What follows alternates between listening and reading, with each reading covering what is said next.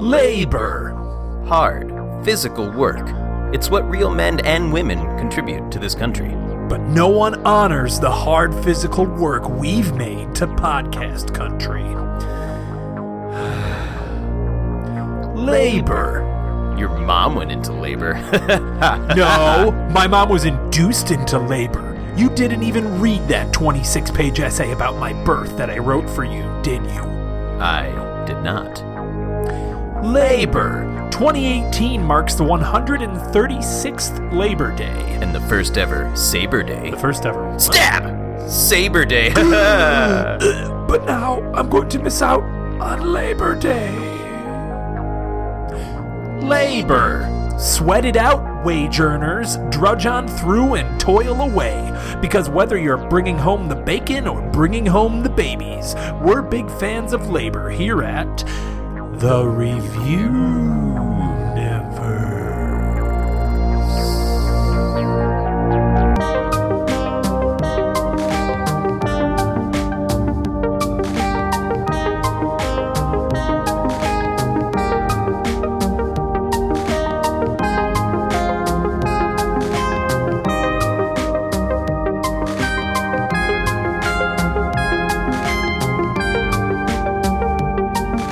Welcome to the Reviewniverse, everybody. I'm Chris. I'm Steve. And this is a podcast about two topsy-turvy men. Have I used that one before? I don't think so. Okay. Two topsy-turvy men who have been oh my God. We're doing it over. Two topsy-turvy men who have been hired to review everything in the universe. Quack, quack, quack, quack, quack. Wow, that was an incredible shit show for the first 5 seconds of the podcast. Oh man, how are you out there, everybody? How is everybody out there in headphone land? You know, people can't respond. Yeah, that's why I ask. That's the only time I ask questions is when I know I can't get a response. Okay, I'm not a good date. So that's why you're always talking to the robot when you call your bank. Yeah, and they're like, "Hello, thanks for operator." Calling. You're right. Yeah. Well, no, that's what you say to get a real person. Mm-hmm. I'm saying you're making conversation with the robot because you know that they can't respond. Yeah. Please press 1 if you would like to talk to an operator. Please press 2 if you'd like to talk to me. Please press 3 if you would like to... We can't even say full sentences, and we're 2 minutes into this goddamn thing. Man, happy Monday, everybody. Happy Labor Day. It's Wednesday when we're recording this, so I broke that immediately. Hey guys, so this is a podcast where Steve and I have been hired to review everything in the universe. We're stuck in a little room together, and that little room is filled with pneumatic tubes which bring us our weekly reviews. Mm-hmm. We have no control over what the reviews are, but we got to do them anyways until we die, which might be forever. Yeah, we'll die forever. Yes, that's how we will die in forever. But how has we drink this purple goo in order to stay alive, like this purple stuff. Yeah, but not to be confused with the purple stuff we did a bit about last week. Right. Have you ever had any side effects? Like special effects that happen on my side. Yeah, like when you're in 3rd grade, you get like this, like not like Star Wars, but like laser backgrounds in your school photos, and it's like an effect that happens on my right side. Okay. So that's my side effect. You fuck. Yeah, that's I can't even make a joke about it. It was so unfunny. It was so unfunny. That must be your side effect, that you can't make jokes after I make great jokes. Wow. Or do great bits. Or yes. Or as you always say, take long walks off a short pier. Do I say that? Yeah, sometimes that was a long walk off a short pier. Oh, sure. I mean, that's a phrase. That's not really something that I made That's a phrase that I've only ever heard you say. Really? Mm-hmm. Google it, dude. Okay. But you're going to yell at me if I Google it, so I'm not going to Why would I yell at you? Because anytime I do anything that's not record the podcast, whenever we're recording the podcast, you yell at me. It's only... Prime example. What? Well, it's only when you're distracted and you like start Googling stuff on your phone. And I can't say anything to you. Long walk off. Oh, that's the second thing. Hey, there's a video. There's a song by Deadmau5 called "Long Walk Off a Short Pier." Is it Deadmau5 or Deadmau5? I always just say Deadmau5. I thought it was. I assume it's Deadmau5. But yeah, "Long Walk Off a Short Pier." Yeah, that's a phrase. I'm not making it up. Urban Dictionary. Should we see what the Urban Dictionary definition of this is, just while we have it here? I want you to die by falling off a pier. Hence, if you take a long walk off a short pier, you will fall off the edge. Oh, okay, here we go. The top definition, to fuck off or shut up. Mm-hmm. Why don't you take a long walk off a short pier? Right. So, I think I was using it more like... We took a long journey to get to a short destination. Mm-hmm. Although maybe I'm using that incorrectly. You know what? If I like it. Me. It makes sense to me. I just never heard it before. Well, you haven't heard of most things. Mm-hmm. So I think I've said this before on another episode, but you're not. I mean, not everyone has to be good at pop culture, but there's like giant gaps in your life. I'm just wondering what did you do? What do you do with your life? You haven't seen any reruns. Reruns of the 4 shows that I know. What are those? American Dad, Futurama, Family Guy, Breaking Bad. Really? How many times have you watched Breaking Bad? 71. Out of 100. Oh wait, sorry, what? We're not reviewing. Oh no, yeah, that's not even the right review. It's like 98 out of 100. Right. Honestly, all the way through, probably 3 or 4 times. Have you been watching Better Call Saul at all? Not the newest season, but I have seen everything up until the newest season. Yeah, me too. I love that show. It's great. I got like 3 texts from 3 different people yesterday saying, "Have you been watching Better Call Saul?" So I'm imagining whatever the fuck happened this past week was insane. Okay. Yeah, I don't want to spoil it. No. I don't even... I gotta find a way to watch it. Yeah. We don't have cable in this room. Well, I mean, we get like, like when you were a kid and you fuck around with the antenna and you can get like part of the Playboy channel. We get that with every channel. What? There's that whole fucking trope that you can like fuck around with a TV antenna. You didn't introduce this as a trope. Yes, I did. That's why you said it's like when we were kids. Yeah, I know. And we did a thing. I didn't do this, so I'm a little The curious. basis of the joke was the trope. It was a joke, if you didn't know. A trojo. A what? A trojo. A joke. Okay. A joke based on Oh, boy, look at this. We got a review for the week. Oh, what are we doing? And it's labor. Oh, labor. Right, just like the intro. Yeah, it's just like the intro. I think that's my new bit. It's funnier every time. And yes. I can't wait to hear how you do it. Every single week. Next week. Yes. Can't wait to hear how you rehash the same joke next week. I bet you can wait. But you do love rehashing things. Mm-hmm. 420. Have you ever had my rehash browns? I have had your rehash browns. It's like refried beans, but potatoes. Yeah. And I've also had your rehash, bro. 420. I don't understand this joke. Look at my hand.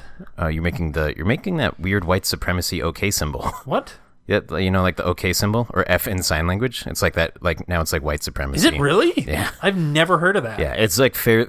F in sign language or OK is becoming a white supremacy thing. Yeah, I think it's more the 3 fingers being a W. Why? Because of the white. Yeah, I guess so. I mean, obviously, I know you're not doing that. I will clarify, but right. No, like there's like this thing that like obviously I'm not. Look it up, like the Stephen Millers and before like kind of early in the Trump presidency, where it was like.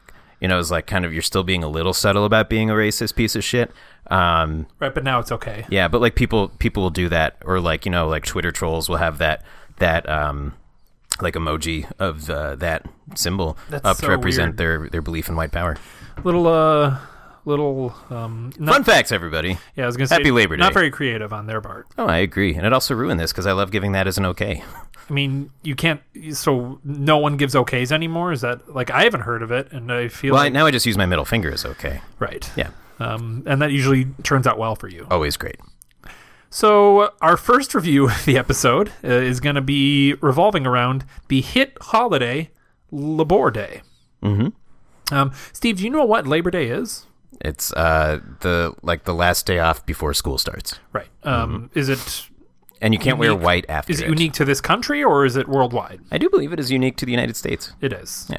It's like it has something to do with unions. Yeah, it's like kind of like Memorial Day, where Memorial Day and Labor Day kind of bookend the summer in the United States, and we get both of those days off from. But they're not about school the same and work. thing. No. Right. Okay. Memorial Day is military focused. Yep. Labor Day is more just like workforce focused. Got it. But yeah, and that is this coming Monday, or rather today, as the episode is going to be released on. Mm-hmm. And we have 15 First, before we do, the review scale for the episode. We review everything out of 100 blanks. And what will it be this week, everybody? Hammers. Tweet in your suggestions, and we'll live tweet it. Yep. Live tweet. Send in your tweets now. And we're waiting. Okay. We haven't got no tweets. No tweets. But that's pretty par for the course in general. We don't get any tweets. We don't get a lot of attention. We're very desperate for attention. I'm going to say desperate. We just don't get a lot of it. I'm going 100 rosies. Like with the Riveters? Yeah. Yeah. 100 rosies? Yeah. 100 rosies. Cool. Rosies. Okay.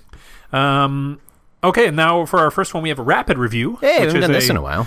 Oh, we did it recently. When? It was like a couple weeks ago. I can't even remember for what. Did we? Okay. It was for something though. Oh yeah, you're right. It's when we did that episode about the stuff, and we had a and review the thing, scale. and you did the thing about the stuff. Yeah, and then I had a time. reaction, and then you blew up at me, and one of our listener families loved it. Right. Although I would argue I don't blow up at you. I just No. get peeved. I think everyone would stop listening if I actually blew up on you. That's probably true. Okay, we got 15 quotes involving labor. Oh, just and labor in general? yes. Okay. And you're going to quickly review them with one sentence and then a score out of 100 rosies. Okay. Ready? So this is 15. You said 15, 1-5. Yep. All right, that's better than 50. Pleasure in the job puts perfection in the work. Aristotle.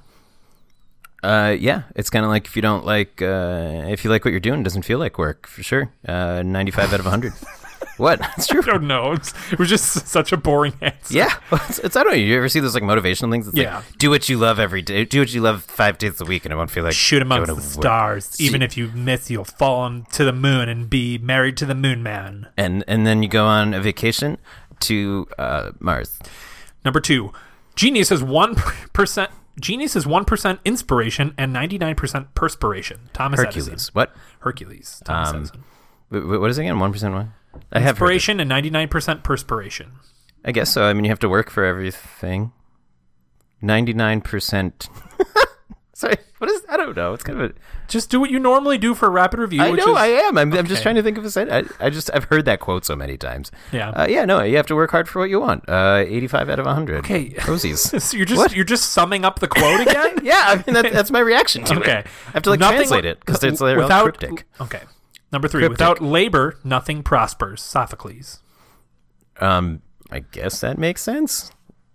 I mean, yeah, you have to do stuff so other stuff can happen.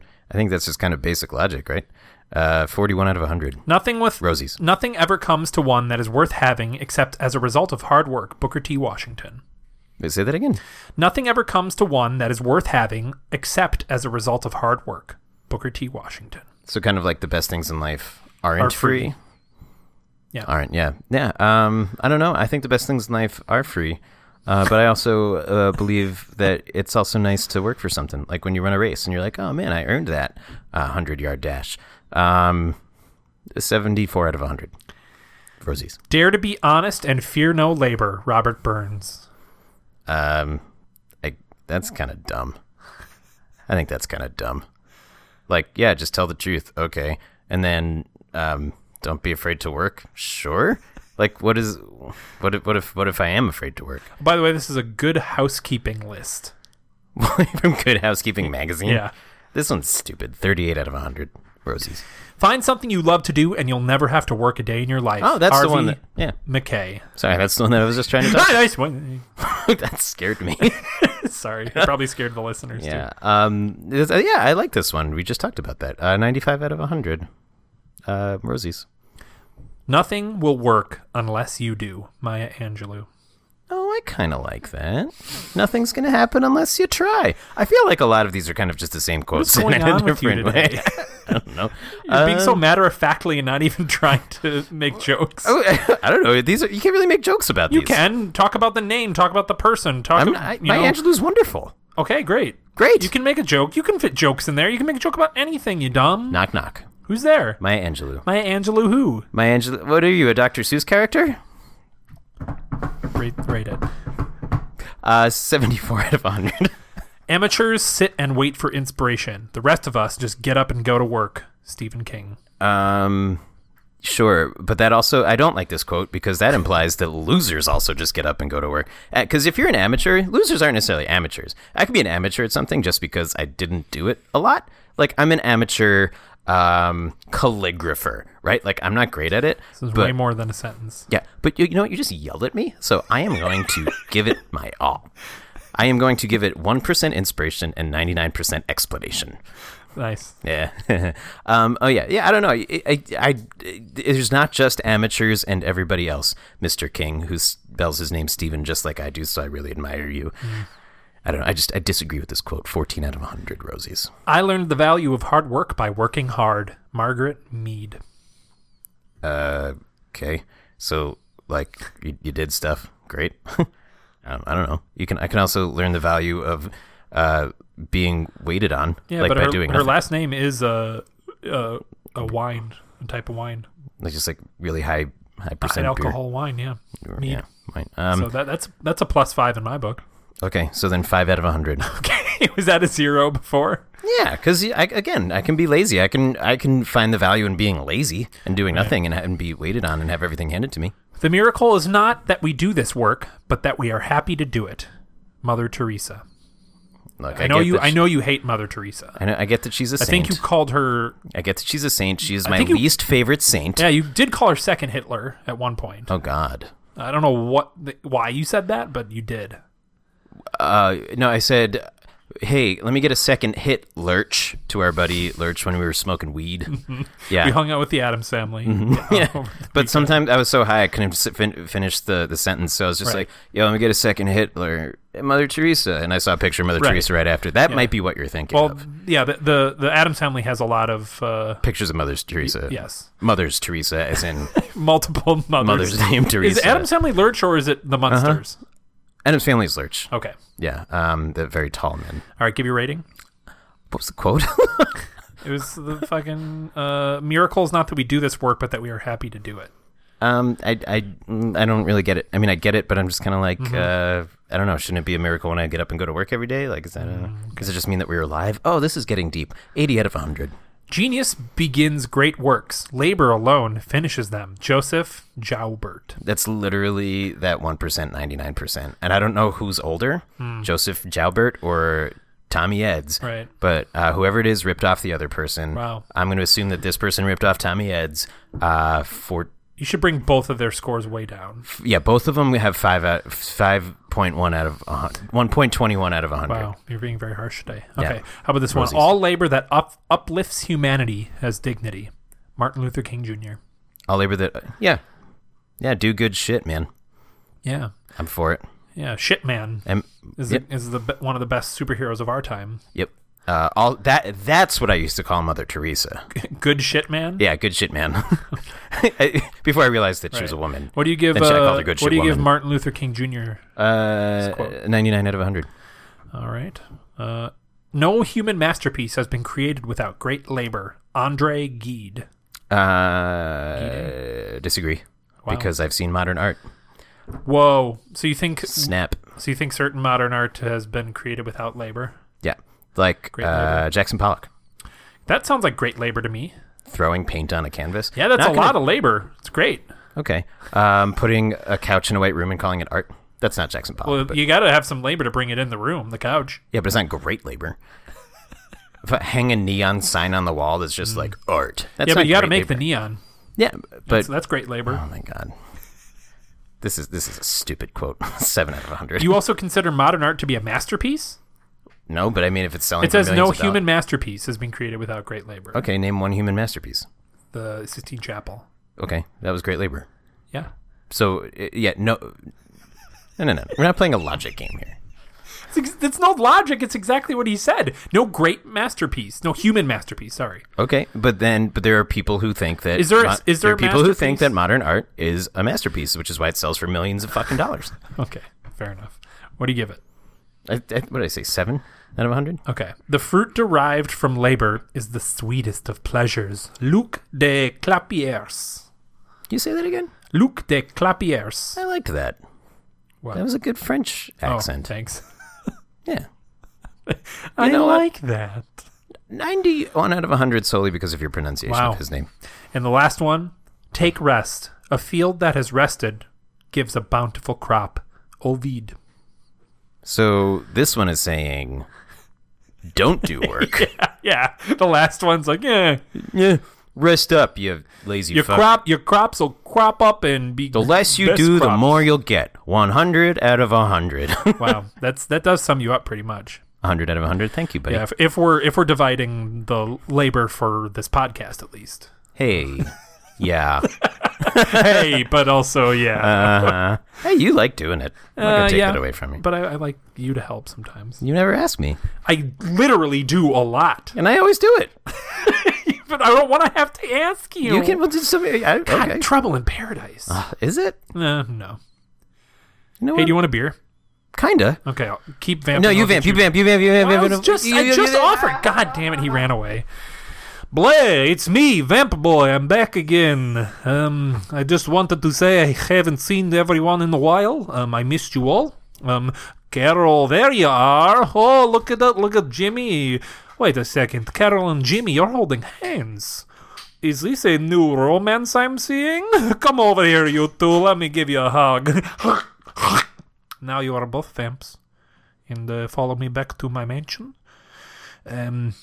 You don't get a coffin to sleep in. You actually will get one of the catacombs. There's no coffins inside the catacombs. They're just kind of like...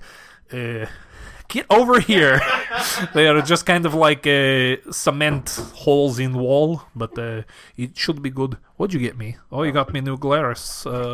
Wild sour. I thought it was the Oktoberfest. I couldn't really see. Well, it was one of my special sours that I was saving, but that's what I get for having you go get it. Sorry, cool. I thought it was the Oktoberfest. What were you saving it for? That's very good. I feel a little bad. I'm sorry. That's fine. Well. All right. Well, our next review is... I just want to listen to that vamp on repeat. You used to hate it.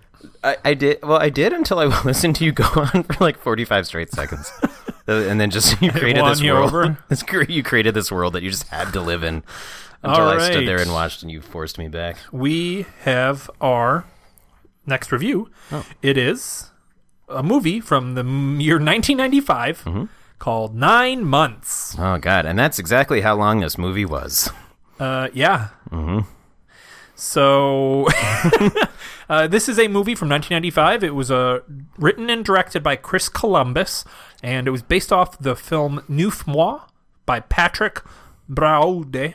You're killing the French today, man. I'm trying. But it was a 1994 French film, so it was only a year old before they decided to remake it. It stars Hugh Grant, Julianne Moore, Tom Arnold, Joan Cusack, Jeff Goldblum, Robin Williams. That's about it. That's basically the entire cast. Yeah. For context, Chris Columbus also did Mrs. Doubtfire, I believe. He did. And Home Alone. Yes, and Harry Potter 1 and 2. Oh, did he? And the two bad ones? Yeah, I hate those fucking first two. Yep. And he did the movie Pixels. Is that the one with Adam Sandler? Yeah. It was a terrible movie. He is a very weird filmography. He's a weird resume, yeah. I think he's... what else has he directed? Let's check let's IMDb. pull this boy up. Pixels, Percy Jackson and the Olympians, The Lightning Thief, I Love You, Beth Cooper, Rent...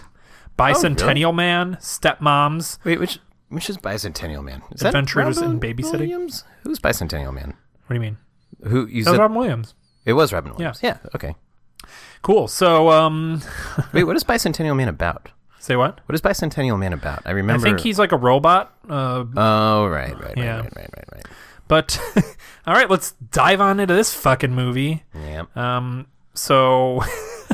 I guess they gave us the Helens, our bosses, gave us this movie because of labor. Yeah. Like going into labor. Uh-huh. That's really clever. Thank you. What are you saying? You didn't do it. No, I was on behalf of you. Right. Via the Helens. So we open via me on the Golden Gate Bridge, a site that I was pretty relieved to see because you never really see it in movies. You don't see San Francisco in movies. Yeah, you don't see anymore. the Golden Gate Bridge. You don't see San Francisco. Those are very underutilized, I think, in movies. When's the last time you saw it in a movie? Like in a recent movie? Are you? I was being sarcastic. The fucking Golden Gate Bridge is in so many movies. No, I understand that, but I'm saying, to me, I think of 90s movies when I see it. Mrs. Doubtfire, The Rock. That's Room. it. What? Room. The Room.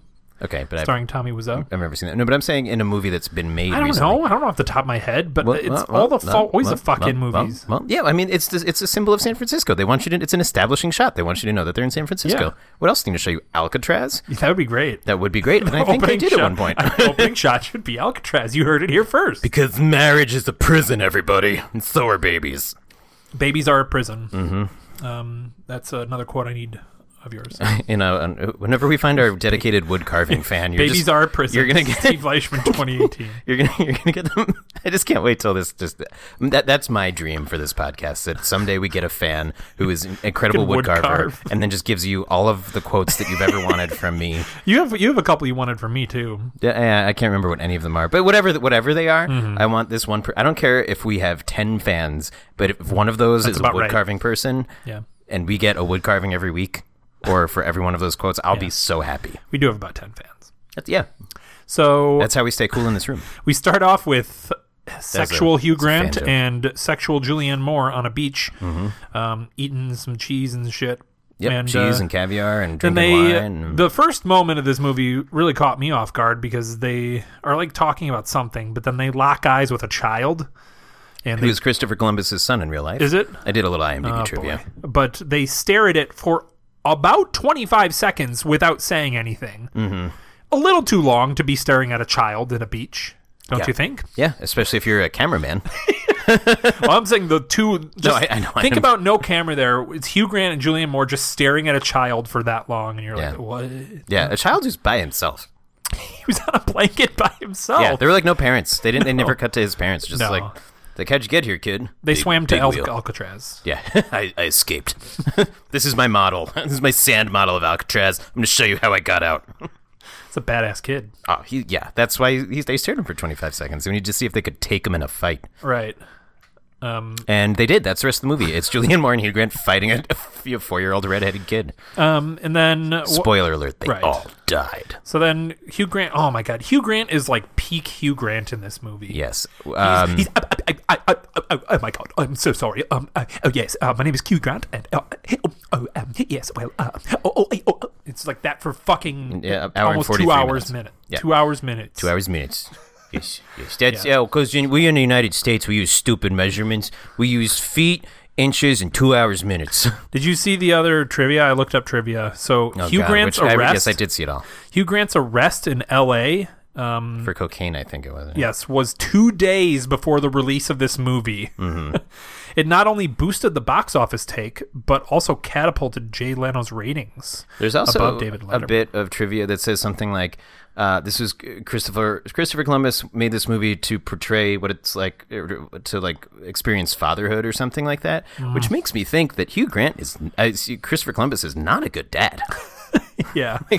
This movie is there's so much, how do I explain it? There's so much movie shit.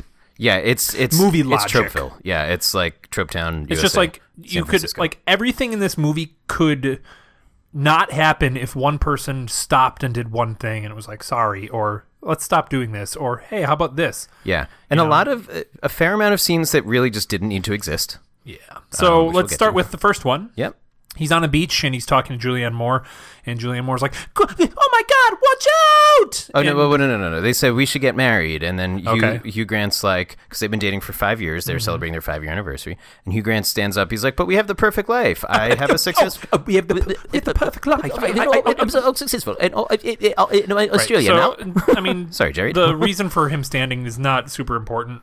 Right, but no, yes, it is. Well, no, you're right. I'm sorry. They the fact that he it 12 is other times in the movies. And then you see a kite behind him. I thought the little kid was flying the kite, to be honest. Sure. But then the kite bops Hugh Grant in the head. Well, not bops. They treat it like it's a fucking freight train. Which is why I say that it bopped him in the head, but they did treat it like it was a freight train. Yes. It was a kite, and it like tapped his head, and it treated like he got hit with a bowling ball and got knocked out on the ground. Yeah. And then he just kind of like fell over, and like, that might catch you off guard and knock you over. He didn't fall over. He was knocked out. He was like knocked out. Was he? Yes, because that's why Tom Arnold, who was flying the kite, ran over and started giving him mouth to mouth. Yeah, but he was awake for the mouth to mouth. No, he woke up halfway through the mouth to mouth, I'm pretty sure. I'm pretty sure. You had some other confusion points in this movie that we cleared up on the spot, so we'll okay. Either way, Tom Arnold quite intrusively comes over and he's like, I know CPR. And he like doesn't do CPR. He like sweeps the mouth, and Hugh Grant's like, I'm awake. And then they like, in very 90s CPR comedy, which I think is a genre, they kiss because Tom Arnold just gets right up in his face. And Tom Arnold says, I thought you were trying to French kiss me. Yeah, and but it's like you did that, dude. You were the one who put your mouth... Oh, okay. And Tom Arnold is probably the most invasive, intrusive human being I've ever met. Like, I felt violated watching. And his fucking children. So his children... Terrible. Like, within maybe 5 seconds, all run up and, like, start eating everything out of his picnic Hugh Grant's basket. picnic basket. And then they're like, this is gross. And they spit it back in there. And Hugh Grant's They're like, terrible kids. Hey, that's $64 an ounce. And they're eating some sort of... It's like caviar, I think? It's like beluga caviar. And they're just all eating. Even Tom Arnold takes a scoop of this caviar and like takes it with him. Well, because he goes, oh, let me write you a check, and then Right. Hugh Grant's like, no, that's okay. He's And like, then okay. he just takes that as free pass to like take the whole thing with him. Right, but they're just you're right. They're incredibly intrusive. It's like the worst. I feel like that bit had to be improvised. They were like, all right, kids, just misbehave. Right, but again, no humans act like that. That would never happen. And if they would, the right answer is just, hey, can you guys stop? Yeah. Like, hey, that's our picnic. Why would you? Your children are like One of two things. One of two things would have happened. One, the kids might have been actually that terrible, but that also means the parents were probably that terrible, which means that they probably never would have been friends because, spoiler, they become really good friends throughout the movie. Or two, the parents would have been like, what the fuck are you guys doing? Yeah. I am so sorry. Like, we're getting our kids out of here. This is unacceptable. No. I am writing you this check. Yeah. Like, ugh, God. And then you find out Hugh Grant is a child psychologist, right? Mm-hmm. They have a quick scene of a kid just going like, my dad's an asshole. Could you elaborate? My dad's a huge asshole. Yeah. That's the whole scene. Yeah, I wasn't trying to do a Hugh Grant impression. Just, I want to hear could you elaborate? yeah, I'm not good at Brits. You're not good at braids. Yes. Could you elaborate maybe a little bit? Yeah, that's basically Hugh Grant for the movie. Hugh Grant, by the way, gets great parking Throughout the entire movie. Yeah, wherever he needs to be, there is an open parking spot out front, and he parks his And Porsche there's no Cayenne other there. parking spot. There's no other cars Yeah, there. it's like, oh man, oh god, where am I going to park? The only thing open is right up front. Well, I guess I'll Here go we go. there. And so then they drive out to the country, him and Julianne And to Moore. his credit, they're not handicap spots, so he's not even being a dick. Thank you for that clarification. Okay, I got to stick up for the G-man a little bit here. Hugh Grant? Yeah, the Do G-man. you stick up for what he did right before this movie was released? Drugs? Yeah. What did he do? What was he? I vaguely arrested remember. for? I can see the mugshot in my head. Wasn't it about like a prostitute? It might have been a prostitute, and possibly. Yes, it some was cocaine. the sex worker thing. What did it? He was arrested with a sex worker, Divine Brown. Nice. Good name. Yeah, he was just with a prostitute, I think, and he was arrested for that. And he was with Divine Brown. Probably because he knew this movie was coming out and he didn't want to be not in jail for it. Yeah. Dude, did they send him to Alcatraz? That would be so great. Oh, probably not. It was closed. So then she's counting her period days in the car while they're driving out to the country. Was that what she was doing? I think she went, yeah, because she's like 30, 38. 32, 36, I 38. thought she was counting all the questions he asked Oh. at first. But that makes way more sense because the math didn't add up Yes. by my logic. And then, so she says, I'm pregnant. Yep. And then he does a very anybody driving a car finding out crazy news in a comedy thing and looks at her. Which is to say, but then he drives off the road and then just continues to drive through all this shit. Well, yeah. I'll say this. Usually in the comedies, it's like you're veering into the other side. There's a truck coming, and then, you veer back in and you continue the conversation. They took this one to 12. Not even 11, to 12. He drove through a lot of stuff, fucked up his car. Right. Like, could have killed them both. Yes, and just continued to drive through like a ton of shit, breaking shit, and like again, just hit the brake. Why are you going forward? Just hit the brakes. Stop the car. No human in the world would ever do this. Yeah, no human in the world would ever. Well, I shouldn't say that because I guess it happens, but nobody would like look over for that long. And also, like, this is a very empty, straight road. You knew that truck was coming. Yeah. Well, the whole looking over for over 10 seconds at a time is definitely a movie trope. It's a movie trope that happens a lot in this movie. It happens at least 3 times. At the end, it happens like 40 times. Yes, which so we'll get to. So then they show up and they meet Jeffy Goldblum, who I think is the best part of the movie. I disagree with you. You're going to disagree with yourself soon. Why? Because there's a character that you loved way more than Jeff Goldblum. No. We'll get to that. Okay. Jeff Goldblum. Chris said something, and I think this is true. Chris Mueller. He said, Jeff Goldblum, oh my God, he looks exactly the same. He does. And he does. 95. It's 95, so this is like 2 years after Jurassic Park, 1 year, I think. 1 year before Independence Day. He aged like a finely tanned wine.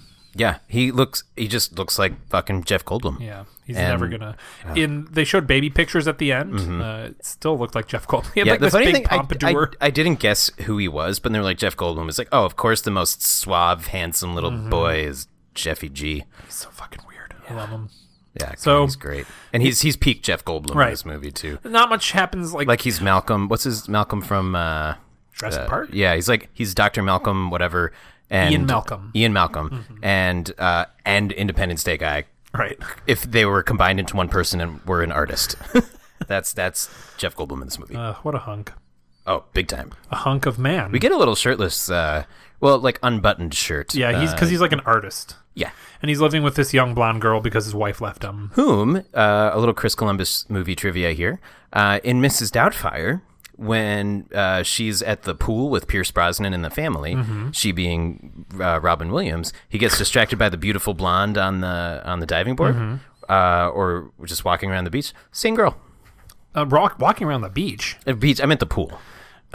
In the one of those ocean diving boards. Yes, yeah. This is a giant ladder to the moon. Yep. Because someone shot for the stars and missed, but gosh dang it, they built a diving board at the moon. Mom, can I go to the ocean diving board? Absolutely, son. Thanks, Mom. Take these 7 meals with you because it's a long ladder climb. Okay, can I have your camel back? The back of this back that I cut off of a camel, or the backpack with the liquid pouch. I was referring to the liquid pouch backpack, but if you have a sliced off camelback, I would also gladly take that for sustenance. Honey, you know I have both. Thanks, Mom. You're welcome. Here I go. Oh, don't slip on the blood that's dripping out. I did. That's freshly cut it. Goodbye, Terrence. Bye. See, have a safe trip. I love you so much. I wish I never had you. What? Wait, what did you say? How'd you get down here so fast? I jumped. Oh. What was that last thing you said? I said I love you. Okay, it sounded like you said I love you like Chester Cheeto loves Cheetos. Wow, that's a lot. Mm-hmm. Now we'll go back Chester up the ladder. Really loves Cheetos. Yeah, go back up the ladder. All right. I believe you. I'm not going to ask any more follow-up questions. Okay, well, I hope you don't make it down. I hope you die on the way and your neck snaps and you jump. So it sounds like you're saying something else. Well, how did you get down here so fast? Again, jump. Oh, you were it's the same mode of transportation as last. What the weirdest thing is that I don't see you doing it. You just show up next to me. Well, you're a fast jumper. That's because your eye patch is mostly faced on both of my eyes. Yes, you need to lift it up. Mom, stop laughing at your own injury. It's not funny. Well, hey, this camel didn't cut its own back off. Our favorite accent. Steve, do an accent. Okay. Here it is. Steve, how do you like Steve, it? do an Australian guy. Okay. British, Steve, do Hugh Grant. Okay. Yeah. I'm Hugh Grant. I got teeth. Ha ha. You're so loud. Yeah, sorry, everybody. You're like screaming into your microphone. Sorry, it's just this character.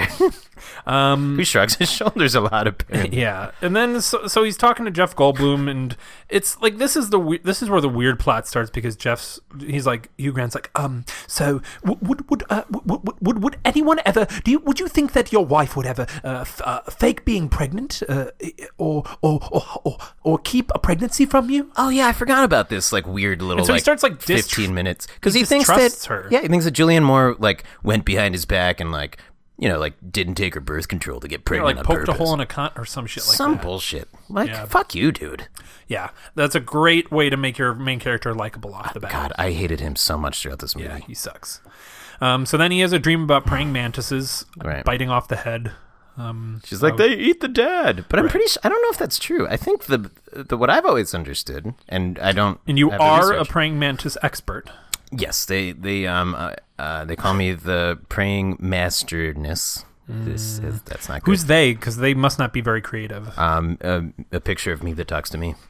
It's a lot of me in an audience. Oh, so that's why all of the pictures of yourself has a hole cut through its mouth, so you can put your hand through and talk. So I can go, hey, it's me, the praying Steve. You're definitely the praying masterness. You should use that on air. I'm like, right. Oh, so you discuss bits with your own. That's good, man. That's really good. Wow. you know what? That guy needs a voice. All right, so Oh boy, here it is. Yeah. So then they're in the bed, and he dreams in nature documentaries. Yeah, apparently. it's very nice. He dreams in stock footage, which is nice to not have to pay anything. But then they sit in the bed, and there's this bit that goes on for way too long, which is like, Julianne Moore. Oh my God! You're so because they're like you're touching my knee, and it feels so good. And she doesn't deny it at first. Basically how it goes. He goes, "You're touching my knee, and it feels so good." And she's like, "Oh yeah," and he's like, "Oh yes. Oh, but Hugh. Oh, what is it? Well, about your knee. Yes. What about it? I'm not what? Not what? Touching your knee. Wait, what? I'm not touching your knee. Oh, wait." And then he slowly pulls off that's how long it goes on. No, that's right. That's absolutely right. And then he pulls off the covers, and it's a child. Yep, there is a child. I thought it was going to be a dog, underneath. to be fair. So for that whole scene, that child was sexually arousing Hugh Grant. Yep. Okay, just that is a literal fact in this movie. Yes, that is a thing that happened that was written into the script and got into the movie past the Motion Picture Association of America. Okay. What was this rated? Well, they said fuck a few times, so I'm guessing They said pussy a lot. Yes, but they were referring to cats when they say pussy. You still said it a ton.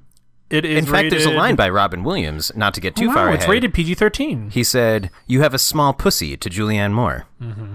And they're like, "No, you have PG-13, by the way." And they do say fuck multiple times, so I didn't know that was possible. I thought you only allowed one fuck. Well, it's done by a British guy, so it's like kind of like fine. I don't think that's true. I don't think they let it slide just because he's British. I do. You do. 100%. Wow. Why wouldn't they? I mean, that's why slip and slides are so popular. And that's why on PBS on Saturdays at 10 a.m. they have the Great British Fuck Off. Right. Yes. Yeah. They let a lot of shit fly on PBS. Mm-hmm. Yeah. I'm glad we agree. Pube broadcasting system. Pussy broadcasting. I thought you were going to say Pube Grant. Pube Grant. That's pretty good too. He was a giant pube in this movie. Oh God. If only. Yeah, so then he's turned on by the child, and then they have dinner, and oh wait, Tom Arnold's there for some reason with his whole family. Yeah, because it turns out Tom Arnold's wife is sisters with Jeff Goldblum. Yes. Is Jeff Goldblum's sister, I should say. Yeah, very weird, and was like very sloppily They briefly acknowledged it at the... Well, they said, oh, you're the child doctor. You're Samuel, I think his name was.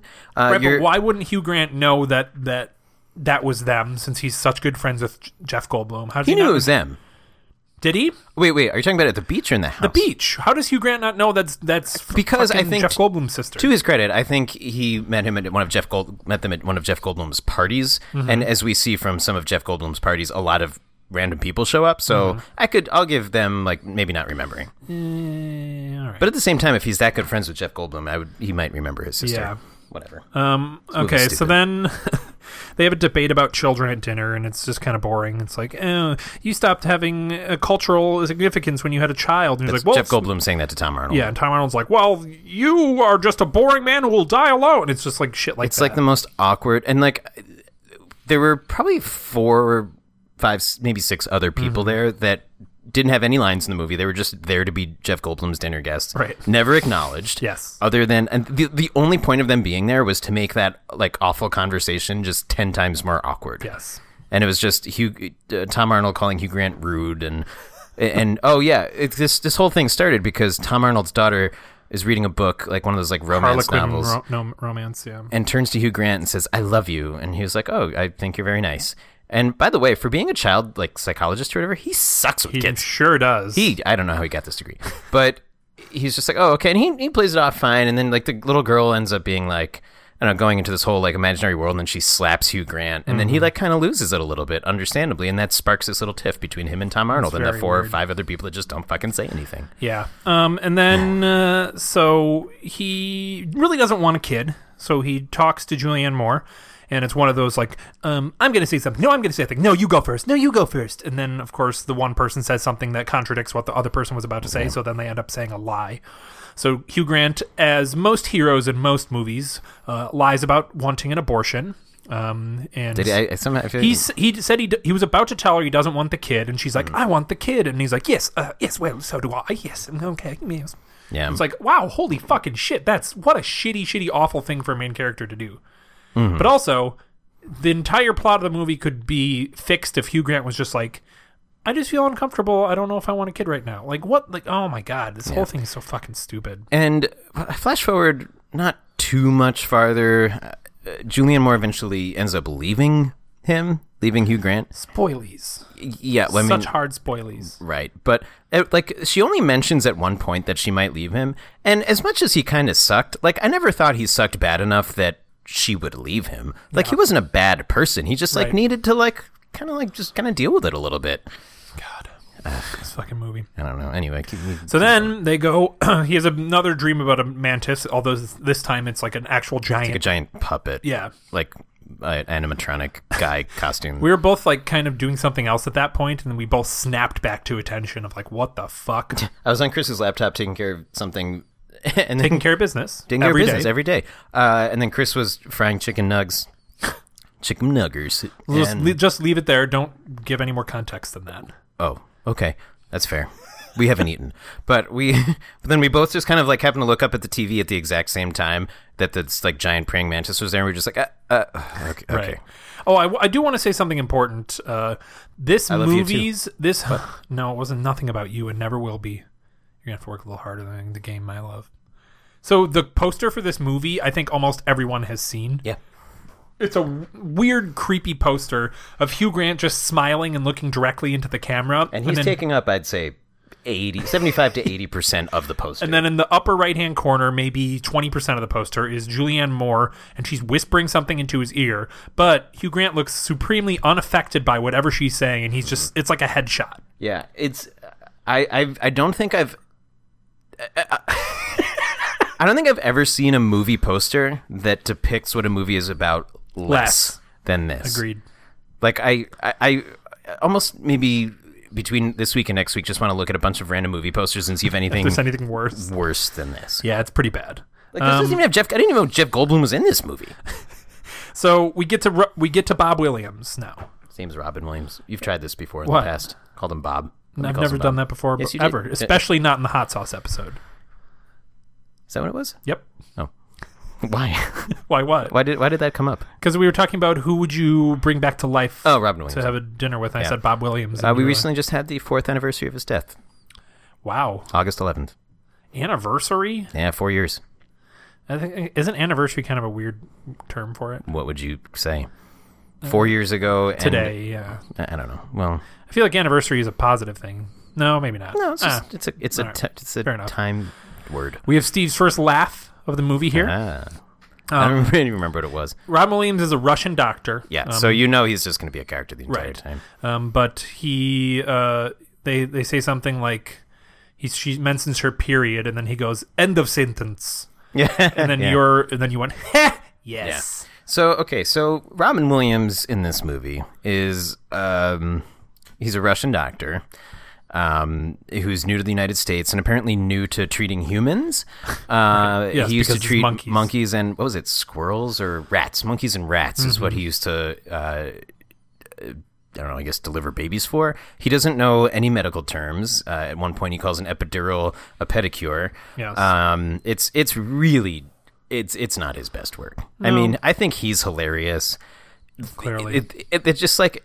Literally, they were just like, all right, this movie sucks. Let's put Robin Williams in it. Oh, yeah. And he's worked with Chris Columbus recently, so he's like, sure, I'll do something else. And he was filming Jumanji at the same time. IMDb cool. trivia. But there is literally no reason for Robin Williams to be in this movie. Where did his beard go if he was filming Jumanji? It wasn't a real beard. What? Yep. What? Time to have the tough talk, kid. My entire life is shattering in front of my eyes. I know you might regret that. Shatter. You might regret that Jumanji Robin Williams large beard tattoo that you got on your entire forearm. I might as well be a character in the Transformers universe because I'm Shatterstar right now. What is that? Look it up on Google.com. No, don't do it. See, there it is. That's what I was looking for. And then so you have your second laugh almost immediately after this, where Tom Arnold and Joan Cusack catch Hugh Grant and Julianne Moore in the hospital, and they're like, "Oh, what are you guys doing here? This is the maternity floor." And they're like, "We're not here for maternity." He's like, "What are you here to see?" And he's like, we're here to see what was the guy's name?" There's like Doctor something. And that's when Steve went, Yeah, that's pretty funny. And that's Julianne Moore. That was even Robin Williams. That was Julianne Moore. I think it was Doctor something, right? Yeah. Here's what I don't understand. The last interaction these people had was supremely awkward and negative. It was a giant fight at a table. Yeah. And they're like, "Oh, hey, what's up, friends?" Like, they're friends now. This screenplay keeps shoving them into the same room together, pretending like they're going to be friends for some reason. It's like, no, that would not happen. It's like, here are these people that have never met before, but over the next 9 months, boy, are they going to meet a ton. So the movie does. And how do you know Tom Arnold's in this movie? Look at the poster. Just kidding. Womp womp. Although, would you really want to put Tom Arnold on your poster? I like Tom Arnold. What is this, Carpool? Give me a break. He's so good in True Lies. Yeah, that's true. Yeah. So there you go. And almost nothing else. Whatever. Carpool. True Lies is great. Which one's Carpool? Check it out on Google.com. Okay. Not right now, though. Okay. Just add to your brain Google list. Brain Google. Yeah, so then he fucking has car problems. What the I wrote down car problems. What does that mean? Car problems. Oh, because they had a fight. They're like, because Tom Arnold was like, "Oh, you got to get rid of that Porsche because you have a family now. It's not safe." And like Hugh Grant's like so self-centered that he's like, "I can't get rid of this. Like, it's my dream car." That's what. And then the next scene, they're with Tom Arnold and Joan Cusack at a toy store. Can I just need to say something real quick? No. So Hugh Grant owns a sweet Porsche. Cool. He's got a good job. He's a successful practice. He's brought this up.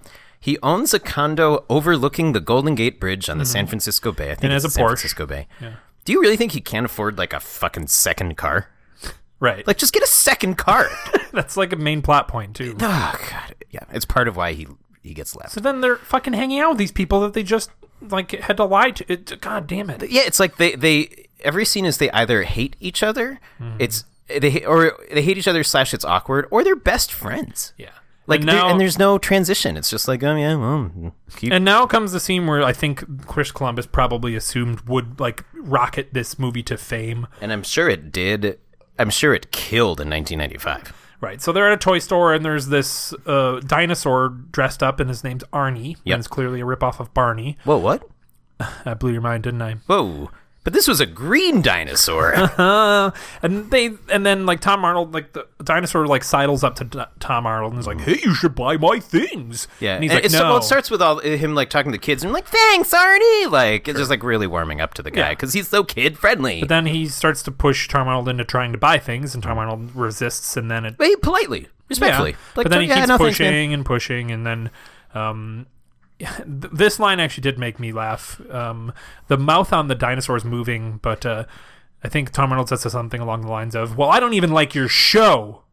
And then it's a long pause, and he goes, "Oh." Like, genuinely effective. Yeah. And then Tom Arnold walks away, and then he says, like, "Well, have a good day, you piece of shit." Yeah. And then Tom Arnold's like, "What?" And he comes back, and then this happens like 3 more times. Yeah, and then he's like, "Oh, fuck you, you fucking pussy!" Like, yeah. He gets aggressive. Yes, and then in a store, and then in they front of children, and then they start beating up the guy. They being Tom Arnold and Hugh Grant. Yes, they start, and all these kids are like shocked, and Julianne Moore and Joan Cusack are just like, "Oh my God, I can't believe they're fighting! How embarrassing!" And no one's trying to stop them. Yeah, Hugh Grant takes a baseball bat to the guy's head. It's a toy bat, but it's still a bat. And then they get up and walk away. No consequences. Nothing happened. No security. Nope. No cops. No nothing. That's it. And so, and that's the last time we ever see Arnie. Yep. Literally, Chris Columbus like, this is gonna be fucking gold. Fucking kill. Everyone will love it. And you know what? I bet it did. I honestly bet it did because in '95. Have you ever heard this shit? Everyone's heard of Mrs. Doubtfire. Everyone's heard of the good bits in Mrs. Doubtfire. I'm not saying that the movie killed. I'm saying that scene in 1995 probably killed. Mrs. Doubtfire. Disagree. Still a little creepy, but timeless. Arnie, Barney. Nobody fucking cares about Barney the dinosaur anymore. Ask a kid what Barney the dinosaur is. They're not gonna know. They're not gonna know Barney the dinosaur. Are you okay, Steve? No. He drank too much beer. I had one third of a. And then we get horny runs after this. We get what? Horny Runs. Oh, okay, yep. She's like, hey, I know we haven't banged in 2 months, but tonight we should bang. And then he's like, oh my God, oh well, check please. Never mind, we don't need to check. Okay, let's get up and go. Forget your breakfast. Okay. Yeah, but he actually said, check please. Yes, he did. Yeah, check please. No, hey, it's me, Hugh Grant. Check please. It's good. It sounds like Thanks. Hey, it's me, Julianne Moore. I didn't get to eat my breakfast. Hey, it's me, Hugh Grant again. Check please. And then they go into a hotel, and he's like, oh yeah, they like booked a room to bang. It's like a sequence of the most fucking cliche like sex bullshit. Yeah, he like screeches the brakes of his Porsche into like, doesn't even really and then, park the car. Pulls her in, and she gets ready in the bathroom, and then he's trying to get off his clothes, and he falls down over his clothes. Because pants are hard. And then he gets under the covers, and then she comes out, and Let's Get It On starts playing. Yeah. Wow, wow, wow, wow. Yes, and it's like a slow zoom up. This is right now like sex scene, comedy sex scene 101. Mm-hmm. And then there is a literal record scratch as the baby kicks in her stomach. Oh, I didn't even notice Oh, that. yeah. I believe it. I just didn't notice it. And then she's like, oh my God, he's kicking. And it just kills the entire mood. And all the sexual times are gone. Yep. And Forever. in this particular situation, there's no child under the covers to get Hugh Grant's boner back. No, but we do get some sweet shots of his tiny nips. Oh, yeah. Also, oh my God, this was so fucking stupid. So, okay, what's happening? So they're trying to... his tiny nipples? They start banging. Or they start trying to bang. And Julianne Moore's like, what if the baby can see your this penis? Whole fucking shit. Like, what the how stupid are you? Like, look, I don't think the baby has eyes at that Julianne point. Moore is a very, very poorly written female character. So, yeah, I don't know if the baby has eyes at 2 months. If he does, I don't think they're open. But also, he's not going to see it's in a pouch. Well, Chris Columbus... The baby's in a fucking pouch. Chris Columbus and a French dude wrote this, so I can't imagine that Julianne Moore is going to... And this is an entire movie about a pregnancy that doesn't center on the female. It's all about Hugh Grant and his reaction and how the baby affects him and nobody else, and it's fucking ridiculous. Right, and honestly, like I said, he didn't have the best reaction, but not enough to be left. Anyway... Yeah. He gets left. So then, what happens next? He gets pent up about tennis. Oh yeah, so he hasn't had sex in a while. Right, and he's playing tennis with Jeff Goldblum. He's peak Jeff Goldblum in this scene too. Oh, it's great. But yeah, so Hugh Grant's like hitting the ball extra hard because he's frustrated, and then he like hits it out, and then Jeff Goldblum's like, "Oh, that's my game," like as in he won. And then Hugh Grant freaks the fuck out, and he's like, "Shit, fuck, motherfucking shit, fuck, blah, blah, blah, blah. Hey, it's me, Hugh Grant. I'm so angry. Yeah, fuck balls." Sounds like him. Yeah, that was a direct quote. And we get a Sex in the City cameo. Oh yeah, from Charlotte.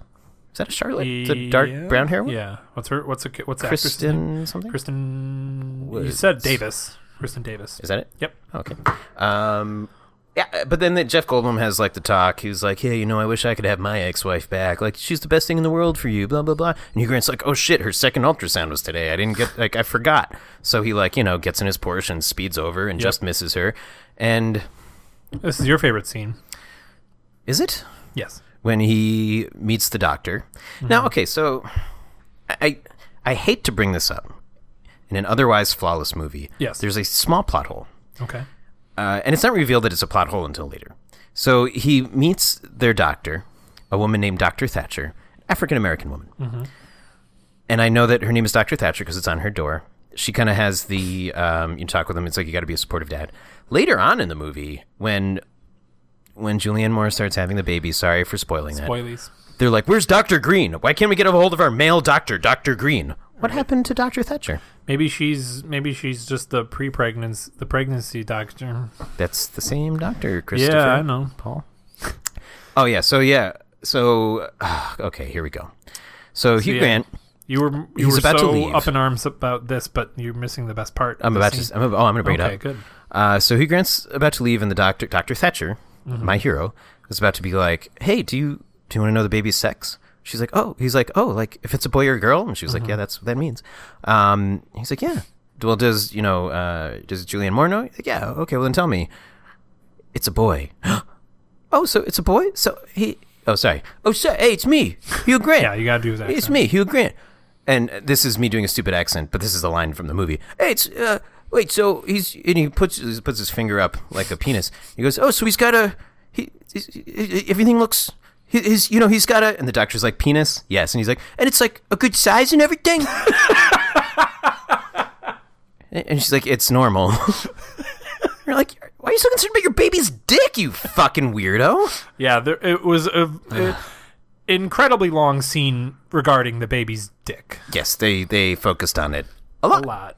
It was very uncomfortable. I don't know why it's fun. They thought it would be funny, but it was just really weird. And then for some reason, him being 15 minutes late for this ultrasound appointment is what causes Julianne Moore to leave Hugh Grant. This was glanced over, but an incredibly important plot point. Apparently, he had missed a couple of appointments. Oh, okay. And this was like the last straw. Got it. But also, pot point, as you said. What? Also, you said pot point. Pot point? You said pot point instead of plot point. Did I? Yeah, you went plot point. Oh, well, whatever. But think about it, might be a pot point too, man. That's how you rehash Brown, bro. Yeah. I rehashed Brown that joke. Hey, it's me, Joe Pesci. That's your same accent again. But that actually made sense. Yeah, so then he tries to get her back, and he's met with Tom Arnold, because she moves in with Gail for some reason. Because they became friends. She's like, I don't want to live with my parents, and all of my single ladies friends so I'm going to live with this person that I met 3 times, and we hated each other 2 out of the 3 times. Yeah, but now we became good friends, and she knows what it's like to have a baby.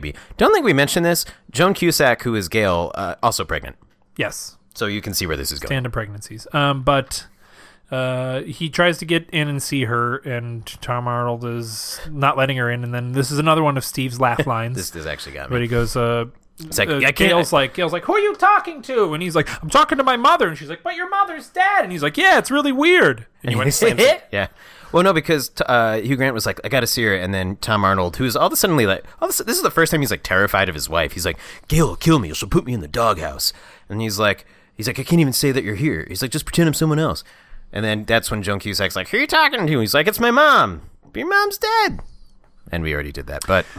All right, tweeted us which version of the same exact joke repeated was better. Tweeted us Steve Tom Arnold for Steve's version, or Chris Tom Arnold. Yeah. Hashtag Chris Tom Arnold. Yeah, no hashtags, just Steve Tom Arnold. No context, please. No, just, yeah. At Review Universe PC. We are in a hashtag free zone. At Review Universe PC on Twitter. Thank you. Anyways, so then he gets Let's start trending America. And then he goes back to Jeff Goldblum, and they have a montage of him getting over her. Oh yeah, because he's like, you gotta just like get over her, man. Yeah, and he pierces his ear, just like Jeff Goldblum. We didn't bring that up. He has an earring in this movie. Very important plot point. Yes, very important. And then they go roller skating, and Hugh Grant falls down down the street. He falls down because they're at the Jeff top Goldblum of a hill. is seeing a sexy lady. Yeah, that's exactly. They're at the top of a hill because it's San Francisco. They're at the top of the fucking tallest hill in San Francisco. Mm-hmm. So they're like, oh, this is a good place to rollerblade. Jeff Goldblum sees, I don't know if it's the same blonde lady as before, but a pretty blonde woman. So then he definitely looked like the same one, but I had the same question. I'm like, I don't know the same person. Because so he lets go of Hugh Grant's hand because he was helping him. Then Hugh Grant rolls down the giant hill and into a moving van. Yep. So there you go. And then that's the movie. So and roll credits. Then there's a Jeff Goldblum party, and it's actually a great shot. It's like a giant, like, crazy party, and then it slowly pans over to Hugh Grant, who's in the corner and has a cat on his lap. He's just holding a cat. And then this fucking woman comes up and picks up the cat and, like, chucks it across the room. Well, she, like, sees Hugh Grant from across the room. She's like, oh, they, like, make eyes, and she's like, oh, I'm gonna go dance with this boy. Mm-hmm. And then she goes over and she's like, come on. She like sips her wine and puts it down, picks up the cat and throws the cat. Yeah, it's the 16-year-old cat. Both you and my astrally projected girlfriend missed that, so I had to rewind it and be like, she threw the cat. Because it was the only action in the movie, and I looked away for a millisecond. And I missed it. But then she tries to bring him up to her room, and she's very subtle about it. She's like, you want to come up for some coffee? He's like, no, wait, I'm going to go. I'm Hugh Grant. I don't drink coffee. You see these teats? And then she goes, well, do you want to come up for some sex? Very forward. Yeah, I'm Hugh Grant. No thanks. Nope. And then we go, God damn it, I'm sorry. I always forget to not Your burp. weekly burp. This weekly burp brought to you by New Glarus Brewing, Wisconsin's proudest brewery. It's carbonated. Blurp. And now we go to, as you quoted, blow up balloon Tom Arnold as Dracula. Yes, they're not so subtle in announcing their time passes in this movie. Tom Arnold is a used car salesman. Right. Because, of course. And then he actually is in this movie. There's a giant balloon version of him dressed up as Dracula on top of his dealership. And then they cut to the inside of the dealership, and he's actually dressed as Dracula selling a car. Hence, blow up balloon Tom Arnold as Dracula. But then, he tries to get her back. Hugh Grant tries to get her back by selling his Porsche and buying a family car. Yes, and that's what they called it. Then she goes in. She has a complication with the pregnancy, so he runs to the hospital to try to see her. Well, right before that, please do not interject anything that is pointless. If anything you're about to say is not pointless to the plot, this is a huge part of the plot. A Hugh Grant part of the plot. Continue. I have to now. No, Hugh Grant. Thank you. Goes, I have to see her. Tom Arnold's like, no, I'm scared of my wife. She's going to put me in the doghouse. Again, just a weird plot point. And then he's like, we have to arrange like a chance meetup. Let me babysit your kids. It'll show her that I like kids. And he's like, okay. So then like Hugh Grant... one of the other most pointless scenes in this movie, like he's like pushing one of the kids in the swing. He yells at one of the girl who slapped him. You literally just said it was an important plot point, and then in your description said one of the most pointless scenes in the movie. Motherfucker! None of this is important. He ends up going to the fucking hospital. But it has one of the greatest physical comedy scenes in this movie. He gets hit with the child on the swing. It's not good at all. No. Yep. No, there's no reason for that. Sorry for those minutes. And so then he shows up to the hospital, and he says one of my favorite lines, which is, "I'm in love with my child." Oh yeah, he doesn't say I love my child. Dick. He doesn't say I love my child. He says I'm in love with my child because Joan Cusack lets him into the room with Julianne Moore. So this is their first time. This is their first time talking in months. Yes, but have you heard anyone say that before? I'm in love with my child. Yeah. I mean, after that scene at the beginning of the movie where he got a rager from the kid's hair. That's not just me. That's a weird thing to say, right? It's a weird thing to say because you say I love my child. Yeah. In love implies romantic. That's how I would interpret it. It was a weird choice of words, for sure. Mm-hmm. And then so they go from not having seen each other for months to being engaged, and then married within a month. Within a month, yes. Arrange a giant wedding. So when he goes to this, she's at the hospital within 7 months of her pregnancy, or at like 7 months, and then he proposes to her in the hospital. She had like premature contractions. Yep. And then they flash forward, and she's still pregnant, and they're married. I'm like, so they got married in a fucking month. Mm-hmm. Damn. They don't want to be having that baby out of wedlock. Yep. And then the movie rushes to a finish. Literally. Yeah. So, oh my God. So they go to a nice dinner. Yes. And the girl that was trying to bang him. Yeah, is the hostess. And he, again, makes the stupidest decision of saying, I don't know who that is. So, yes. Because she's like, Samuel, come here. Yeah. He's like, I have your table. She's like, you don't know that girl? And he's like, no, I don't. Yeah. It's like, just fucking tell her. Who cares? You didn't fuck her. Yeah. And so then, she breaks a glass or something. So Julianne Moore goes, oh, she's like, something's wrong. Yeah. And it turns out her water breaks. So Hugh Grant's like, oh, what's wrong? And then at the same time, the hostess cuts her hand on a broken glass. Mm-hmm. So she's like, oh, and then he's paying more attention to the broken glass girl. Yeah. And then Julianne Moore's like, oh no, my water broke. He's like, oh, that means you're having a baby. Oh, sorry. Hey, it's me, Hugh Grant. That means you're having a baby. Yeah, that's him. And then it's like, we have to go to the hospital. So they do. And then the hostess is like, let me come with you because she needs stitches. Sure, whatever. Uh-huh. And then this is where all the, he's driving and he turns and basically has an entire conversation with Julianne Moore while not looking at the road. Yep, and then almost runs over an old couple. And in the car, it's revealed to Julianne Moore that him and hostess never had an affair. Yes. But then he's looking at Julianne Moore for this entire conversation, slams on the brakes because he almost runs over an old couple, and the lady starts, hitting him with her purse or whatever. He's like, my husband's got a bad heart, and he's like, well, no, I'm having a heart attack. So, well, hey, we're going to the hey, it's me, Hugh Grant. We're driving to the hospital. You old folks want to ride? Yeah. Hey, you guys, hey, you know Steve? It's me, the old folks. I'm coming on in. Hey, Steve, great impression. Thanks, Steve. Hey, you're great. You're handsome, too. Wow, you're not that. Oh, gosh. Well, that's okay, because I'm not Steve. I'm Hugh Grant. Wow, that was quite a transformation. You deserve an Oscar. You can't even tell who I am. Guess who I am now? Who? Rocky Balboa. Guess who I am now? Who? James Brown. Guess who I am now? Who? Winona Ryder. Guess who I am now? Who? Indiana Jones. Guess who I am now? Who? Mickey Mantle. I could do that for fucking 30 minutes long just to hear the random celebrities you pull out of your ass. Oh, wow. That's good. Okay. So then they run over a fucking biker because he does the same thing again. Yep. And then the biker gets thrown in the car and he takes all of them to the hospital. Yeah, he's like, you broke my leg. And then he pulls up and he's like, well, there's stitches, there's a broken leg, and then there's a heart attack in the back of the car. Okay. But then, hey, sorry, it's me, Hugh Grant. I got a pregnant lady up front. She's pregnant broad. She's gonna pop a baby out of her vag, you know? Yeah, that's him again. And then fucking, there's a really long and drawn out scene in the hospital after he throws her down the hall in a wheelchair. Yes, so they get into the room and then they can't get a hold of the doctor, so they find out that Robin Williams has to be the person who delivers them, which is bad because he doesn't know any words. And then then Tom Arnold shows up with a video camera and it's revealed that Joan Cusack is also having a baby in the same room. So then they go back and Tom Arnold keeps trying to get the camera in people's faces, so they're pushing it away. And at one point he puts the camera under Julianne Moore's gown. Yes. On her bare vagina. And then and when I say that, I mean she has the vagina of a bear. And then somebody shows up with a needle, and that makes Hugh Grant faint, and then it makes Robin Williams faint, so they're both laying on the ground, and then Tom Arnold's still getting aggressive with the camera, so then Hugh Grant pushes him away. He's back up, actually, but a few people tripped over both of them before that happened, and then Tom Arnold and Hugh Grant start fist fighting in the middle of the room, and then both the babies are born. And that's 9 months. And then, you forgot the end. They have the baby, and they're in the apartment, and Hugh Grant takes the baby. He's like crying. The baby's crying, and then Hugh Grant is like picks him up, and then turns on the song that they conceived the baby to. Yeah. And just started to see dancing with just to see if the baby also had a giant dick and that Dr. Thatcher wasn't lying. Fuck, you got me while I was taking a sip. Oh. And I'll tell you what. What? That baby had a dinger. What the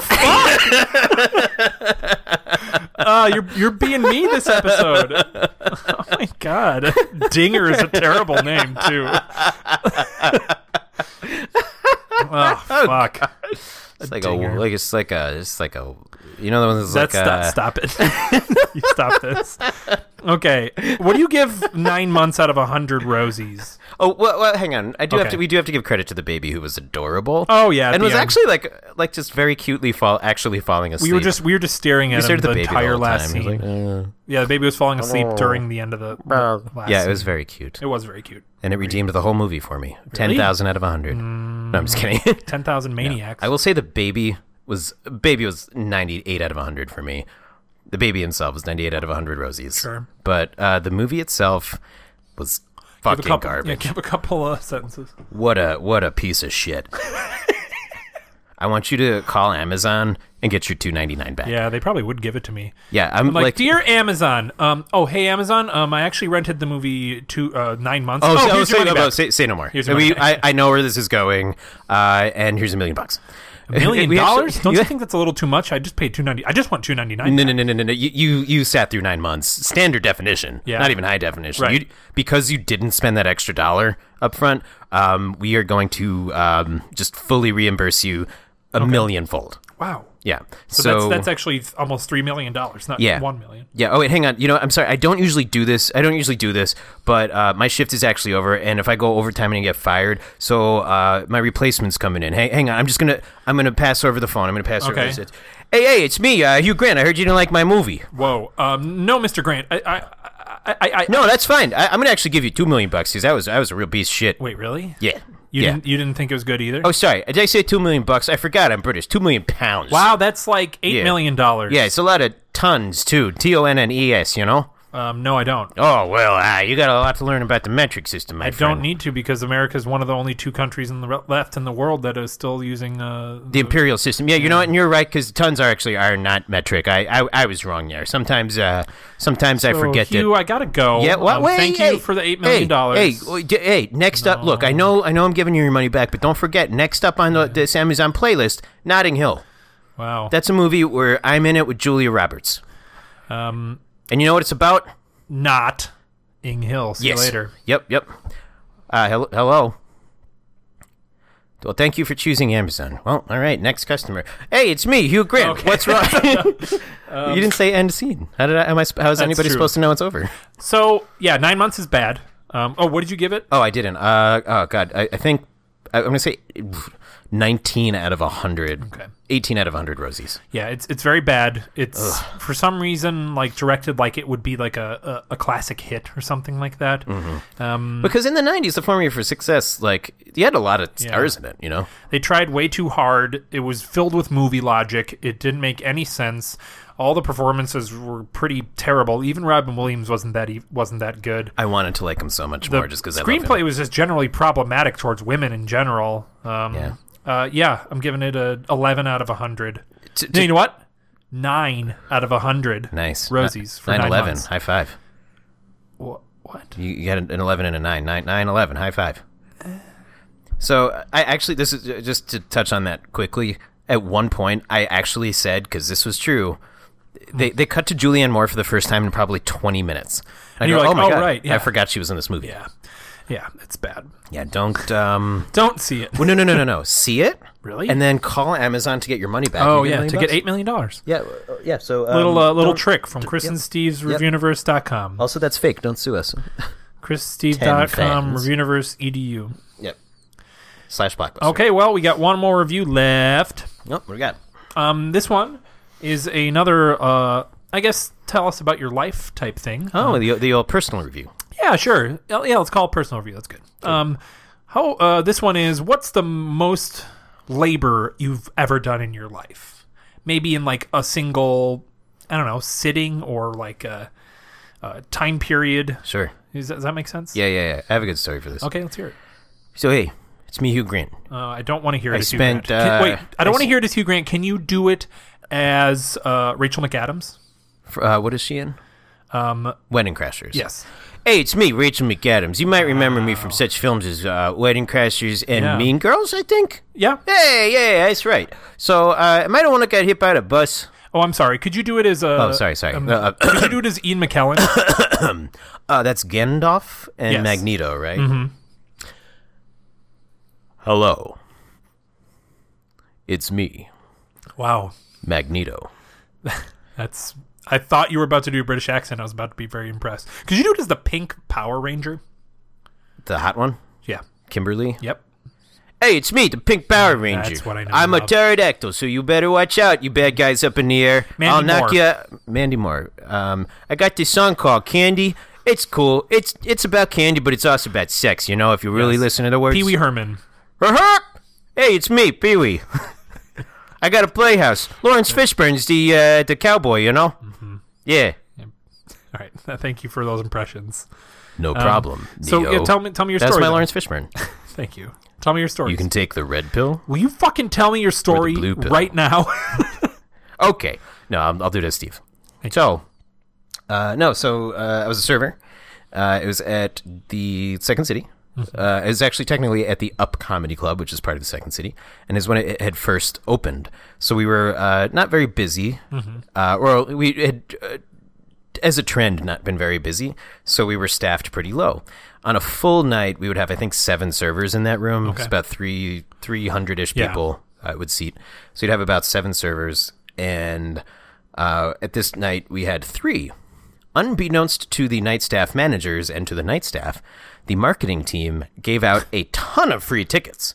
So it was 3 people serving 300 people. Yeah. And I have never been so overwhelmed. I've been serving for, probably, I don't know, that was maybe 2000. I've been serving for 5-6 years at this point. Like, I was a good server. Like, I was good at the job. I wanted to cry and I wanted to quit because, like, literally I was calling downstairs. I was calling for help. I was like, there's just not enough. People are pissed off. Like, the show's almost over and there are people who are pissed that haven't been served yet. Like, they deservingly want help. And it's like the managers at that time were not trained on how to do the job. So they were like, well, what can we do? We're like, fucking help us. Bring people up here. Bring service up. You guys come up, take some orders, deliver some drinks. Like, we can take all the orders. You can run the drinks. And they were like, okay. And then nobody ever really did. One guy did. And it sounds, I know that was like a pretty quick story, but to have the pressure of trying to make 100 people happy in a room where you have to duck down in front of them, can't talk at a full volume, can't really explain what's going on because they're trying to pay attention to a live show. And bringing multiple, like trays of stuff at the same time. Yeah. And then the poor bartender, right, because there was only one bartender instead of normally two bartenders, is making one person's making 300 drinks at a time. But also, I think it makes it worse because you didn't expect... You weren't, like, Absolutely prepping not. yourself. No, and I think this was, like, a 2-show night, and, like, the first show wasn't that busy, so it was fine. And it was, like, the second night. It's like, we just got to get through this, 90, 100 minutes and be fine. And it was absolute hell. I've never been so tired. I've never felt so defeated. I've never felt so bad at my job. I've never felt... Granted, I used to put in... There are days that I would put in 12, 14, 16 hours in my industry life. Like, that's just part of the job. And you're tired some days, you just go home and you immediately crash. But this was the most mentally, physically draining day of industry work I've ever had. Yikes. Yeah. What do you give it? Oh, God. The experience of just, like, that stress, I have, like, very vivid memories of that day. Those stressful times, I'm going to give it like a 7 or 8 out of 100. But like the fact that I got through it, because that's the first time in my life I ever thought I was actually just going to walk out on a job.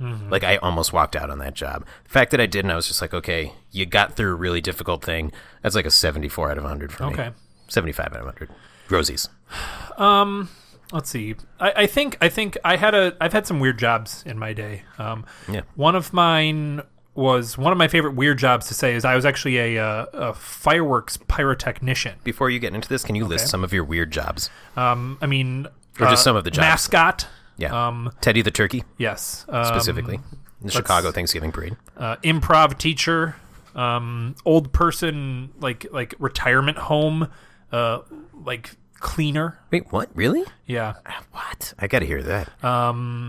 Weren't you like an improv, like a kid's improv judge or something? Oh yeah, like I did that. Contest? That was separate from improv teacher. Actually, I got paid to do that.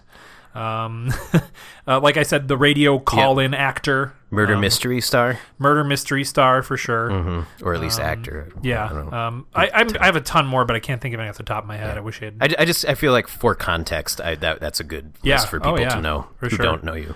But because I'm always fascinated, I fucking learned. Pyrotechnician, I had to actually get like my Class 3 explosives license. I did it for a few different summers. Is that good forever? Do you still have that? No, I think it expires. But expires or explodes? Oh no, that's not a joke. I'm curious. It explodes in my pocket. Oh God, that explains the giant hole in your butt. But where you poop from. I did it for a few different summers, and it was like decent money. But considering the amount of work that you do, it's not decent money. Can you describe a day in the life? Yeah, so that's what I was going to say. Sorry. So the most amount of labor that like I remember is like a normal shift is around 24 hours. Holy shit. Because you're up so early, it really ruins fireworks for you forever. Really? Because you have to get to your site, and depending on what you're doing, you have to get there at like 5, 6 a.m. And because setup takes 12 hours. When you say depending on what you're doing, do you mean your role throughout the day, or like the type of show it is? Where you are, what type of show, how many fireworks they're shooting off, and everything has to be set up manually.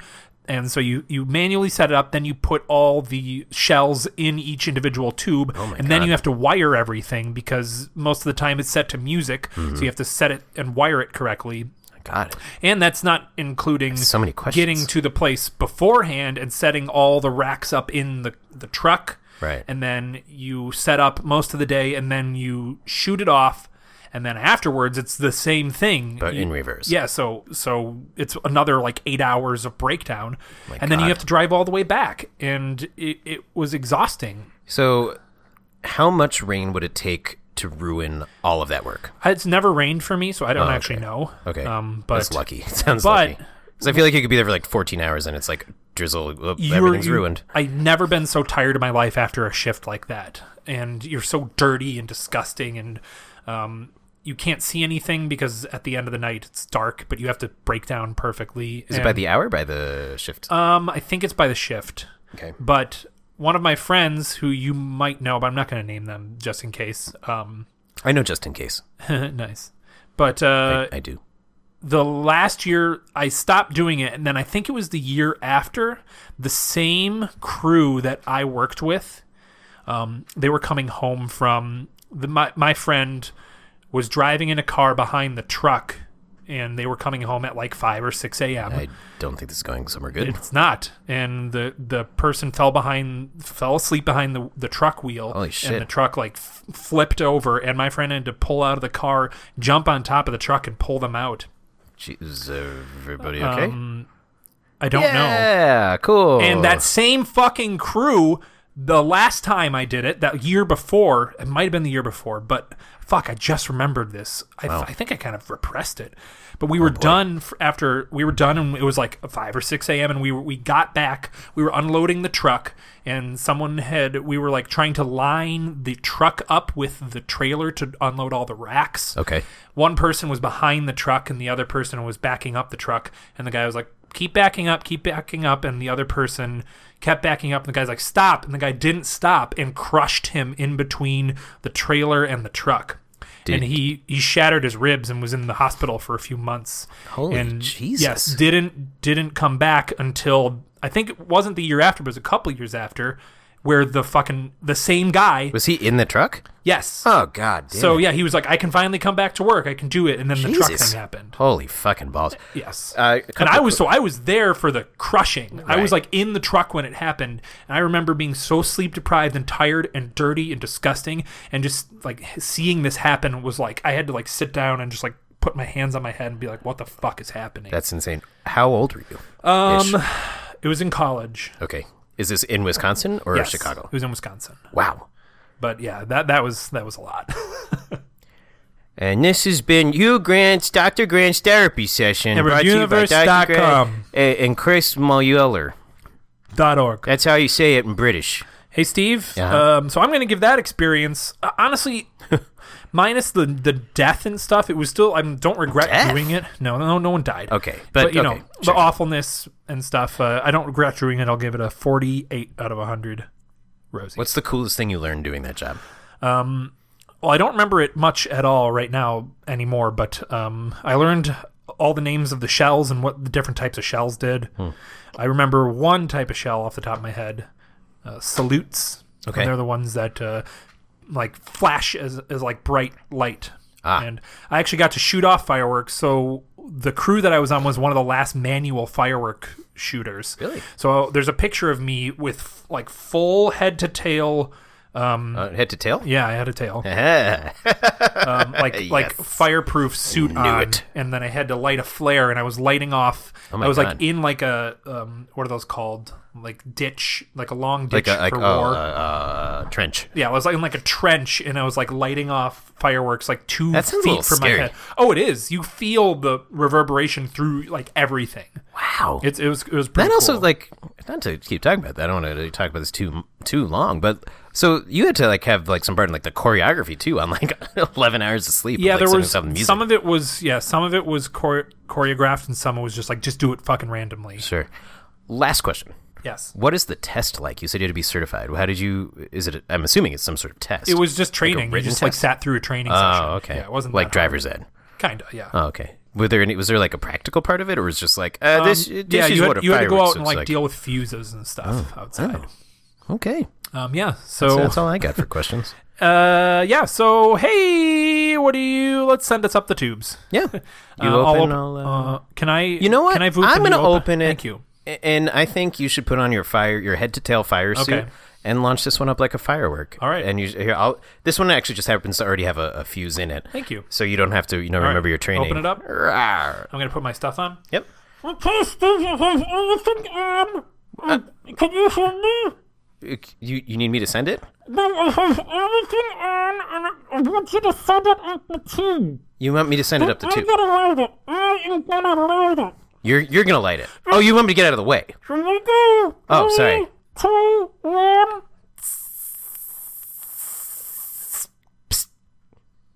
That was.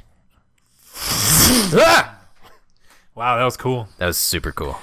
Pew, and it popped. Uh-oh. Oh, we have to do this again now. No, it was supposed to. It Oh. popped in the Helen's offices. You can Oh, hear so it popped in like the review. The review didn't get destroyed. We don't have to do right. this. Thank fucking It was Christ. pretty cute though. Hey, if you have anything you want to send up our tube, find us on Twitter and Instagram at ReviewUniversePC, or email us at thereviewuniversepodcast@gmail.com, or find us on Facebook, or call us at our phone number 805-REVIEW-POD, REVUPOD, or find us on iTunes and Spotify and rate and review us. It helps us get bigger, and not in just one way. Art was done by Sterling Martin. Yeah, like a baby dick in my son's baby dick in that movie. 9 a month, sir. Hey, Steve. Uh-huh. I'm getting next week's review. Really quick. Okay. But our California king size bed is back here. Hey, I know what that is now. What kind of sheets did you put on this thing? Watercolor. Wow. Just painted them on. That's pretty progressive of you. You know me. That's why they call me Progress Steve. That's not fighting for your rights to move nickname forward. At all. And you know what? Speaking of moving forward, I have a surprise for you. Oh, God. What? Oh, you want me to tell you? I guess. This actually came into my personal tube. Okay. And I mean the tube that pops out next to me. Okay. This is from the Helens. Okay. We're being relocated. Well, what? We're being relocated to a different room filled with tubes. For real? Yeah. Since when? Why? How? Who? What? Since when? 1 minute before I met you. Why did you drop this before I said the next week's assignment? What? No, I mean, we still have to do the assignment. We're just going to be sending it up. This is real, by the tubes. way. Yeah. Where we are right now, yeah. I'm reading their letter. Yeah, here you go. That I just took from you. Dear Steve, you're so great. Oh, but that was we have to move. We're moving our room. Yeah, where we record. Yep, to L.A. I can't wait. Oh no, sorry, not to L.A. No, it says to A.L. Alabama. Lower floor. Oh, I thought Alabama. Oh, okay. But yeah, we're gonna change where we record as of next week. So look forward to that. Even though you can't hear us or you'll see us. Totally hear the difference. You might actually, because we're going from a carpeted room to a what's it called? Hardwood floor. So do you really have to think of what that was called? Yes. Okay. All right, next week's assignment. Here we go. Sorry, like a and it always comes in the form of limerick. Mm-hmm.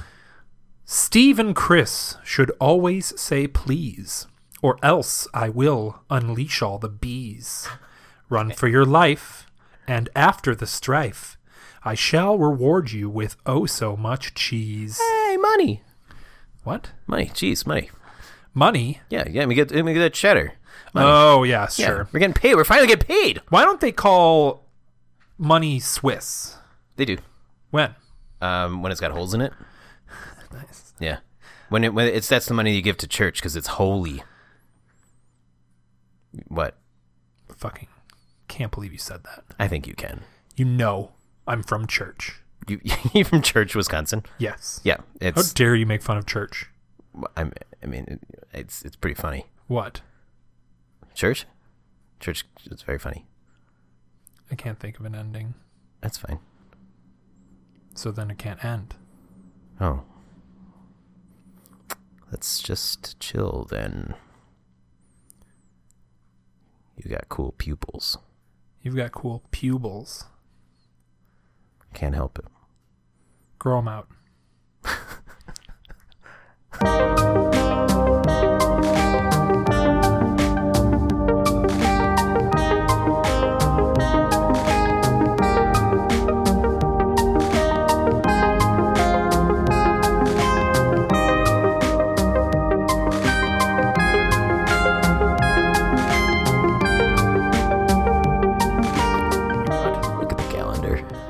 Yeah, I know. You always talk about how you're always on the fucking calendar for some reason.